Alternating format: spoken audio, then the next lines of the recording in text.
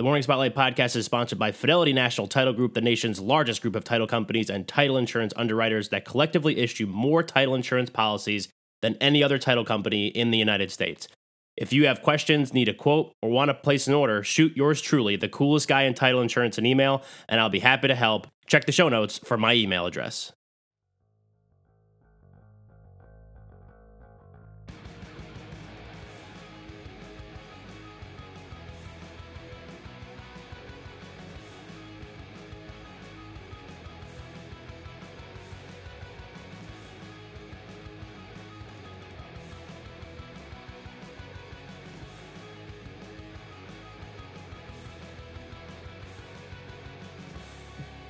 Good morning and welcome to the Morning Spotlight podcast. I'm your host, Mike Kam, coming to you as always from the Spotlight Studios here in Morristown, New Jersey. My guest today is the co-managing partner of Riker Danzig in Morristown, New Jersey, right where we are. We're in the same town.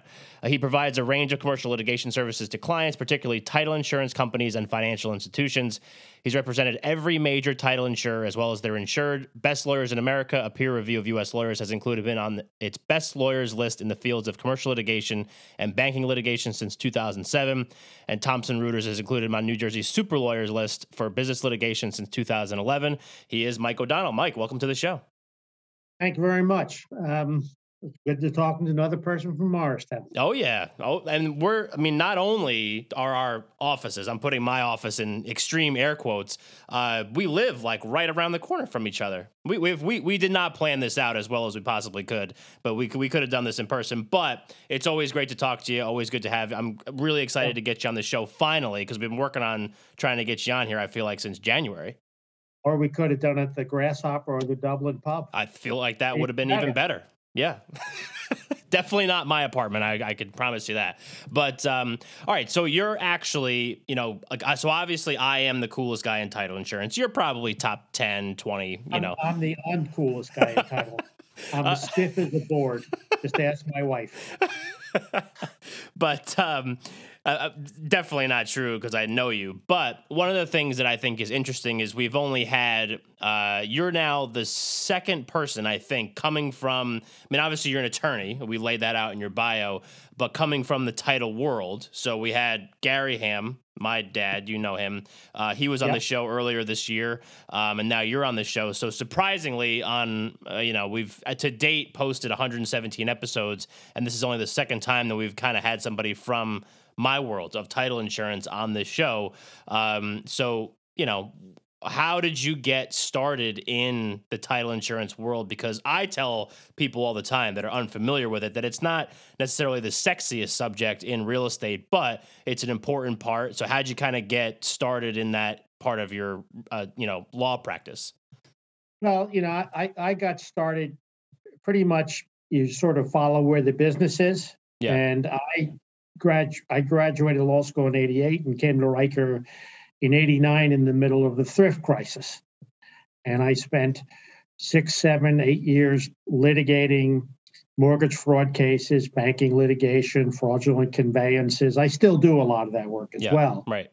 And then the economy got a little bit better. And where's the next font for litigation involving fraud and other, fun stuff? Real estate. Yeah. And one of my partners, Vince Sharkey, had a very good relationship with Chicago Title and had done work for them for years. So in 96 or 97, I started doing title insurance cases.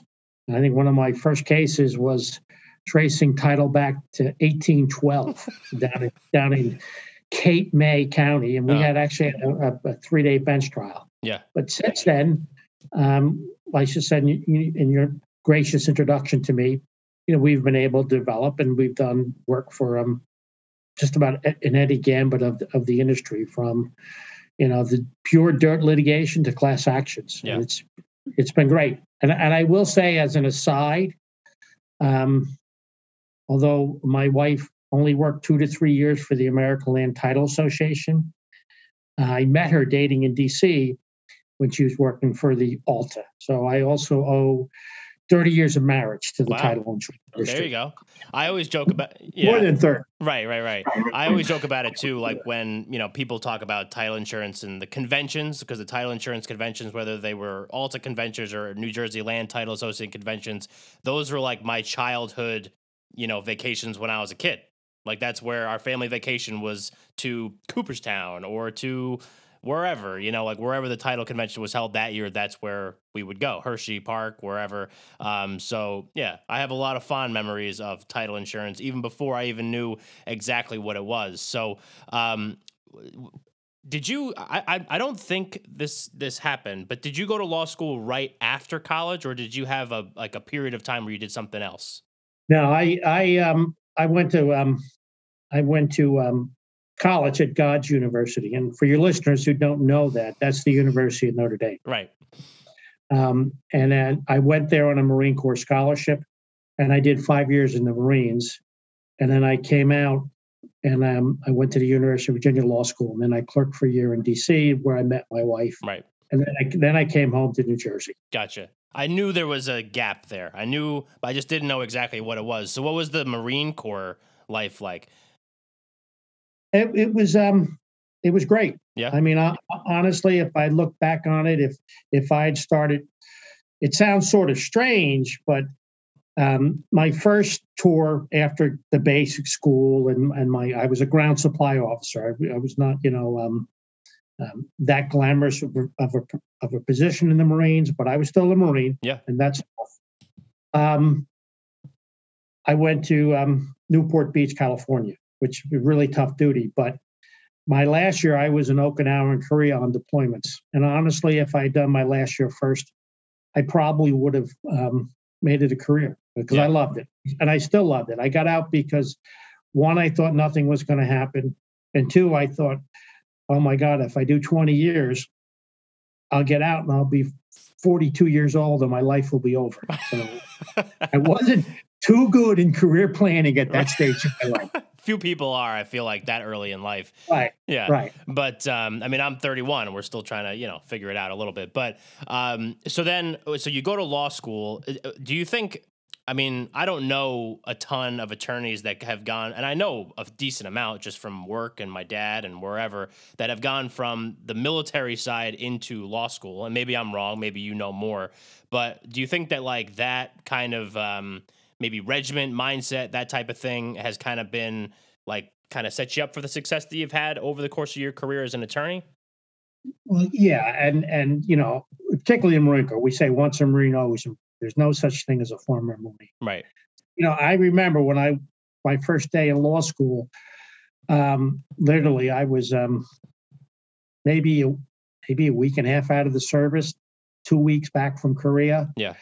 And when the professors walked in, I thought I was going to have to jump to attention, because that's right. the type of training you have. But, it absolutely trains you and gives you some perspective. I mean, you hear a lot of lawyers talking about, being tough and et cetera. And the reality of it is, look, there were individuals, one colonel in particular, who landed his helicopter in a minefield in Vietnam, and his crew chief ran out in the minefield and brought in 4 Marines. That crew chief got the Medal of Honor. Yeah. And the colonel got the Navy Cross, which is the second highest award for valor. Those guys are the tough guys. Right. What we That's deal pretty with tough. I wouldn't do that. Yeah. we deal with money and resolving property lines and issues. So when people get all excited and scream and yell, because basically, not because I'm that guy, but I've been around guys like that. Right. You have a different perspective. Yeah, exactly. Your mindset shifts a little bit because you could see, the people that just thump their chest and the people that actually do it. So, are you from New Jersey originally? I don't think I know. Yeah, I'm from Monmouth County. I'm from Hazlitt, New Jersey. So, and in fact, I tried a case, and last year, and one of my counsels said, "When you say Secaucus, there's no doubt where you're from." Yeah, exactly. I could hear it. But so I think that's also interesting because then you come back home, right, to New Jersey, Monmouth County, Morris County, a little bit different. But so then when you start at Riker, I mean, obviously Riker has been around for a very long time. It's a firm that obviously has a lot of prestige. It has a lot of history. So talk to me about that. So you've been with Riker, I think you said since like 89. Is that what you said? In 1989. 1989. So like, what was that like? Yeah. 32 years. Yeah. Going on 33. It's been great. Yeah. I mean, this firm is unbelievably collegial. We've got great attorneys. The work has been fascinating. And I will say, one of the things that was different about Riker, when I came to Riker, chose Riker because I wanted to get courtroom experience and I didn't want to be in New York, stuck reviewing documents for 5-6 years, which is not entirely true. People get experience in New York. Yeah. But 3-4 years later, after I had my first child, I realized really one of the benefits of coming to Riker Danzig is that we were able to do top quality legal work. And I was able to, actually see my kids grow up. Yeah. And be at things that that it wouldn't have been if I was at the city. That doesn't mean that I didn't go when my daughter was playing Cleopatra in the 3rd grade, watch the play and then end up working until 8 o'clock at night. Yeah. But I could do things like that. Yeah. And the firm has always been good, a good balance of family and professional work that's challenging and interesting. Yeah. And I'm correct me if I'm wrong, but Riker pretty much covers just about every, practice area that you could cover as a law firm, right? I mean, it's a full service firm. Yeah, we're a general practice firm. There are some areas that maybe you go elsewhere, but basically, New Jersey, we cover the waterfront. Yeah. And then, so I think also what is interesting is that when you start, was there a reason why, because as a title insurance sales rep, I don't necessarily work with guys like yourself. I work more with like the transactional team, like the guys that are doing like the actual transactional work, because a lot of my stuff is on the front end. A lot of your stuff is on the back end. And I think what's interesting is that not everybody likes to go into the litigation side. Some people like to go on to the transactional side. So what was the draw for you to go into litigation kind of like right when you started? Well, again, it kind of goes back to my experience in the Marines. Yeah. I decided with the Marines because when I initially went in, I didn't want to make it a career and I wanted to get some business experience. So I chose being a ground supply officer. That was, I did it. It was great. But the infantry is the king in the Marines. Yeah. And if I had to do it again, I would have been an infantry officer. Right. So when I came out to law school, I looked and I said, what's the king of the legal world? It's litigation. Yeah. You don't see too many TV shows about tax lawyers or estate lawyers. Of course, no offense thrown to tax and estate lawyers, of course. Or even, God forbid, real estate lawyers. It's about litigators. Right. So I said, I'm going to be with the cutting edge. And I know I'm completely and totally biased and wrong about that, but that's why I chose. Yeah.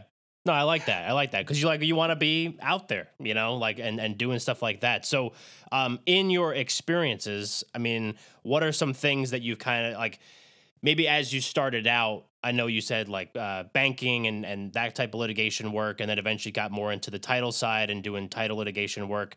I mean, as your career has progressed, and obviously it's spanned, about almost 32 years, you said 32 years going on 33 years at this point at one firm, kind of watching the expansion of, I'm sure, the firm, but just the different things that now you have to deal with, the way that cases are, are there instances where the cases that maybe you were working back in 97 in the title insurance side are a lot different than maybe some of the cases that you have to work now, or are those things pretty much still the same? Well, they are pretty much the same. The one thing that's there's always new avenues for fraud. Yeah. And new and one thing that did not exist when I started is wire fraud. Right. Which and that's now. Yeah. We see a wire fraud almost every day. Yeah. It's a huge issue. And obviously with the internet, the ability to fraud in that regard is obviously a big issue. Some of the more old school fraud is a little bit more difficult, a little bit easier to catch. Like I did an asset-based lending case with a shoe company where the accountants were accounting the inventory, and once they got through one store, they'd call to the next store and they'd hustle the shoes from the old store to that store. Yeah, they pulled all that off. Yeah, and a lot of our technology has eliminated a lot of the more simplistic fraud. Right. But people are always clever, and they always find ways to work around the system. So Yeah. I think it's really the technology that's changed everything. And in some ways it's changed things for the better. I mean, Sure. When we started, we would be put into trailers or rooms with hundreds of thousands of documents, and you'd have to review all of them, log them, spot them, and then create a memo, and then make sure you pull that document out of the particular file. Now, I mean, it's all electronic. We can just keyword search. Once we do our first review, we know what we're looking for. It's so much more efficient, and so actually so much more better for the client. Yeah. Yeah, 100%. I mean, the efficiency is obviously there, but then obviously it creates a lot of, potential pitfalls because, like you said, I mean, wire fraud is a huge thing now. I mean, we have to send out wire instructions constantly just to make sure that people know, like, hey, if it doesn't come from this, and if it doesn't look like this, don't send it. But yeah, that's definitely something. But also I was curious as you were kind of going through that story with like the shoe company, and I mean, again, if you can't really get into too much specifics, but what's been the most like just ridiculous thing that you've had to litigate? Like, can you believe they did this type of thing?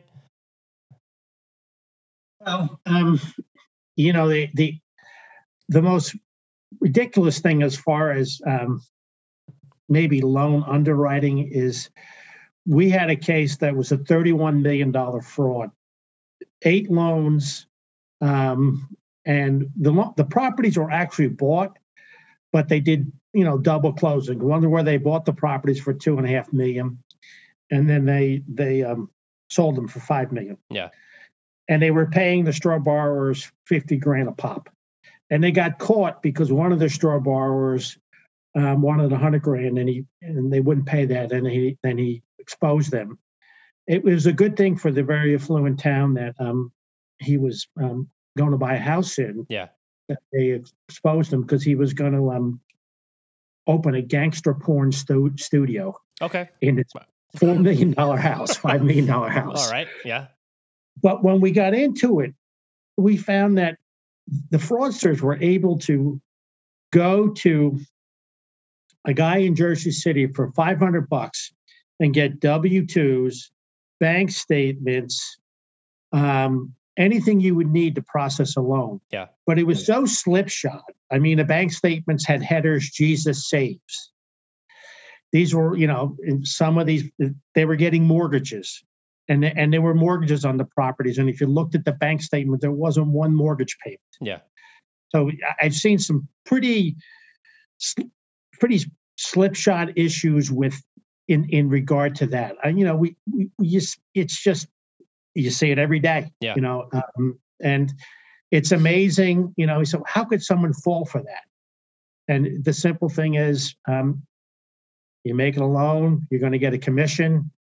You go for it. You're a hard money lender. You're getting 14% interest, 15% interest. What could go wrong? Exactly. Right? Yeah, right. Yeah. Until it goes wrong. Yeah, until it goes wrong. Right, exactly. And then Mike O'Donnell's knocking on your door, not literally, but you know what I mean. But so from like some of those things I think they're obviously very interesting. They're very, exciting, I feel like, to kind of like uncover some of those things and kind of work to get that case solved. Right.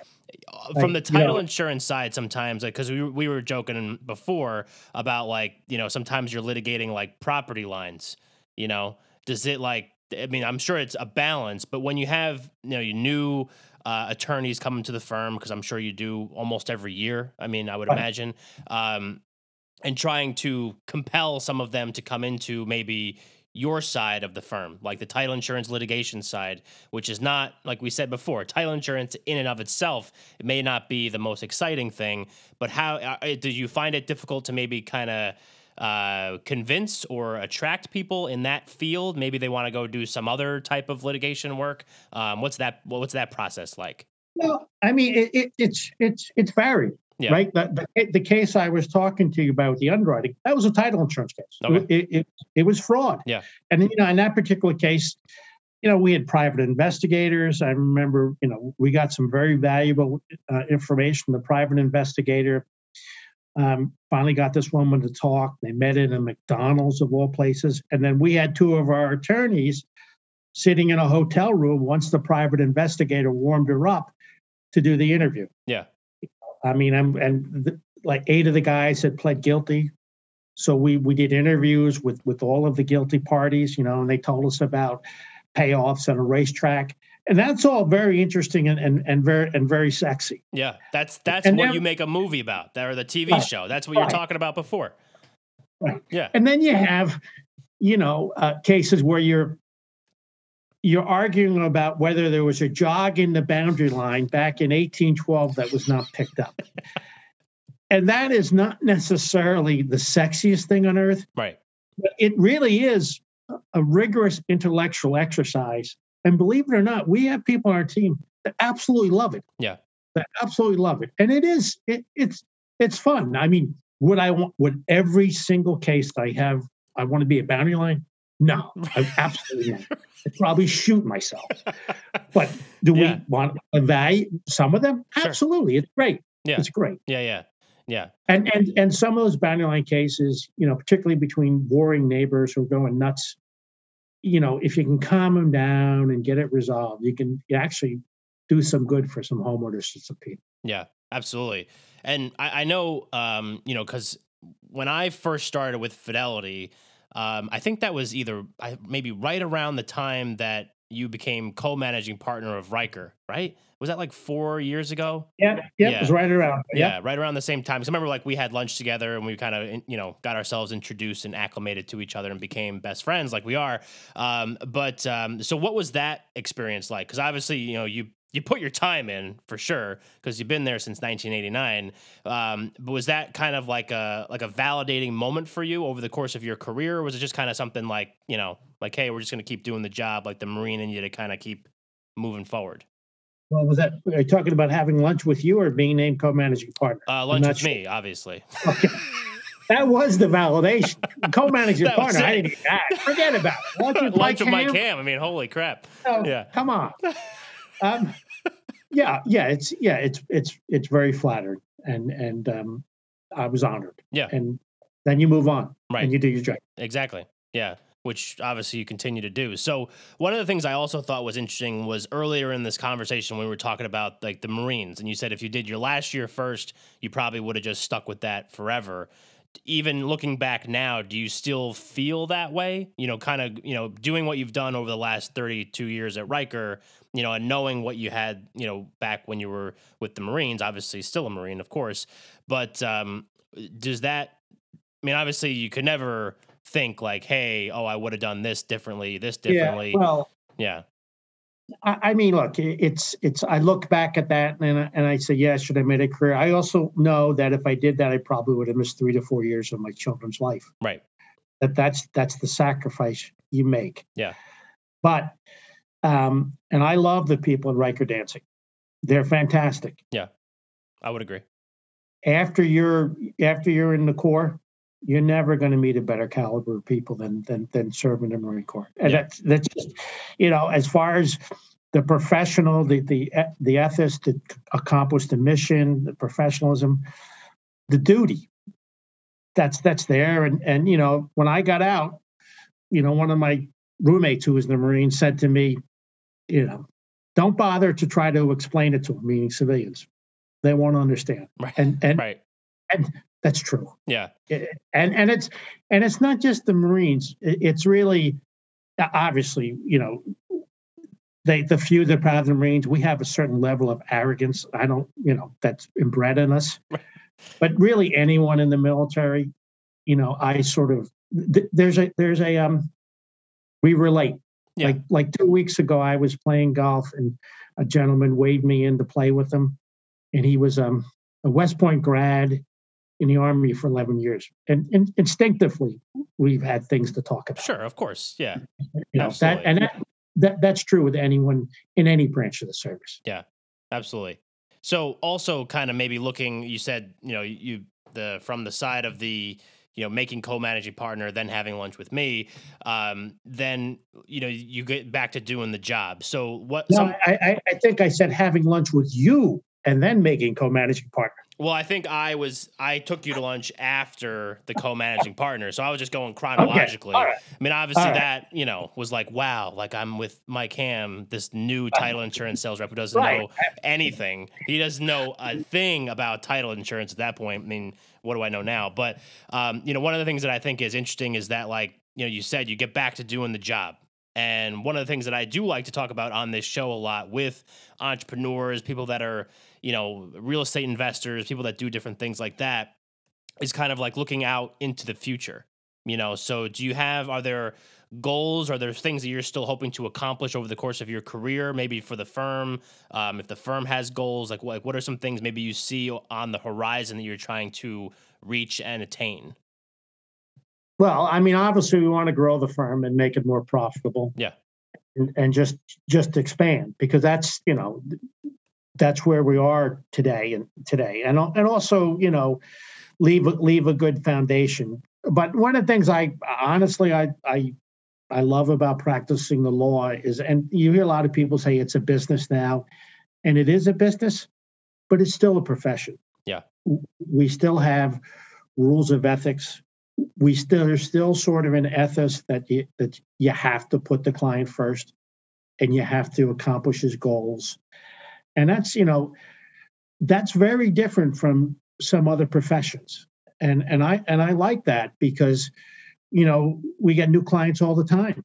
Yeah. And there's new missions, new goals to be met. Sure. And it never changes. I mean, it's always different, but it's the same. And you're just trying to accomplish what your client needs in the best way possible for them, so that they can continue on with their business, so that they can keep their home. Right. So their mortgage, whatever. So for me, the future is almost now. It's every new case we get in. Yeah, exactly. It happens. The future happens every day, and you're just trying to, serve your clients the best way that you can. So the other question I think I have too is, I'm a Morristown guy. I mean, I've only lived here now for the last couple of years, but I love Morristown. You also live in Morristown. The firm is in Morristown. So talk to me maybe about the relationship the firm has, because I would imagine that Riker's the biggest firm in Morristown. Is that right? That's got to be right. Yeah, I believe, or at least pretty close. I mean, because I know there's a couple other larger firms in town. In the center of Morristown. Sometimes those Morris Township guys try to pretend they're Morristown. Yeah, they're not. But they're Morris Township. Right. Yeah. There's a space. Yeah. Yeah. Yeah. We're Morristown, and we pay more in taxes for it, so we can say it. Exactly. Yeah. So talk to me maybe about that relationship that the firm has with the community, because it's been, has the firm's been in Morristown for, I don't even know how long, probably a really long time. 1985. Since 1985. Right. And it's a deep relationship. Yeah, like with the jazz, we always sponsor the jazz festival. Some of our Christmas cards have come from, the local Morristown school children, underprivileged kids are, drawing contests. We've supported, the school, on a number of occasions, obviously. Yep. We're a major business in town. Yep. And, we take very seriously our obligations to the town. We've done, town cleanups, just to host things. We do what we're asked, and some of our attorneys seek out and find opportunities and do more, which is fantastic. Yeah, absolutely. Yeah, which I think is great. I mean, as an aficionado of the town, I think that obviously Riker is a key part of the whole thing. Like you said, you're a major employer in town. You're right there in Headquarters Plaza, right off the green, on the green, depending on where you're standing at Headquarters Plaza. So I think it's fantastic. So, all right. So this episode so far has been tremendous. Like I'm really pumped because I've learned a lot about you over the course of this last half hour. So what I want to do is move this into our closing segment, which we call Under the Spotlight. So the Spotlighters have listened to Mike Hamm and Mike O'Donnell talk for the last 30 minutes about your background, the firm, all these different things, cases. So what would be one thing that you would want them to walk away from this episode with? So you are under the spotlight. Well, I think the one thing I'd want them to walk away about, not about me per se, but our firm, Riker Danzig, is that we're always trying to improve. We always have our client's best interest in mind, and we're always evolving. And that we're, that the old way is not good enough. That we know we have to grow, and we know that just because you have one litigation path or corporate path, that doesn't mean you consider all the other avenues, that you don't listen to your clients, and that you can change, that you can change on a dime and move in a different direction.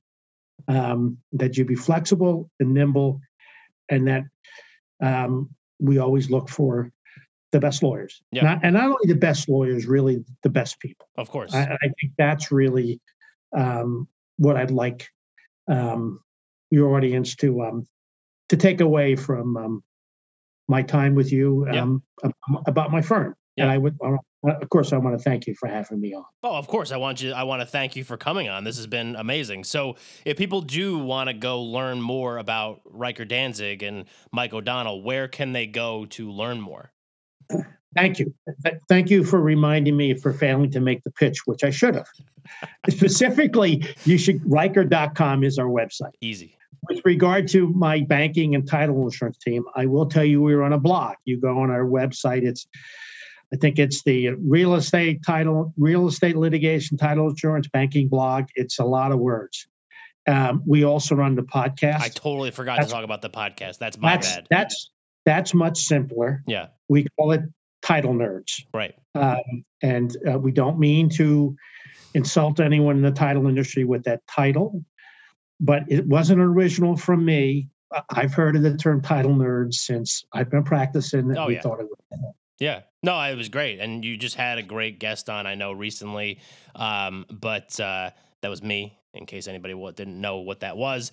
But I think it's great. I mean, people that, because selling title insurance, working in the title insurance field, I think you kind of get pigeonholed to be like, that's, especially here in New Jersey, it's a very old school type of industry, like searchers that we work with are reviewing handwritten documents from 1812, and I'm sure you're doing the same thing.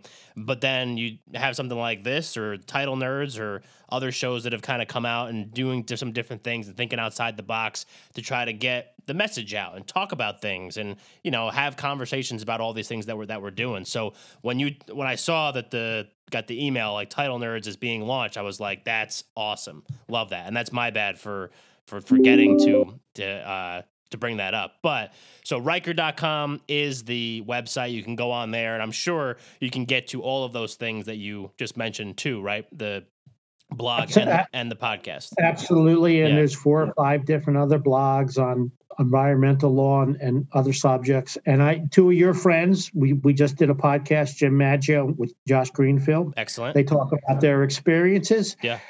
Jim actually talks about reviewing a map in Morristown by one George Washington. Wow. So I'm gonna have to take a listen to that one. That's awesome. So we're not gonna win any Academy Awards, but I think it'll be a good session. Yeah. No, I love that. Awesome. So I'll make sure I link that in the show notes. So if you do want to go check out Riker, go check out Mike, go check out the podcast or the blog.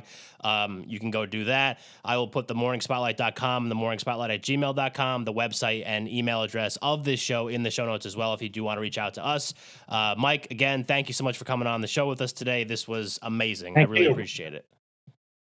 Awesome. And let me say, we think your blog is great. And it was a brilliant move during the pandemic. I appreciate that. That makes me feel good. And then the Spotlighters, thank you so much for listening today, and we will catch you next time.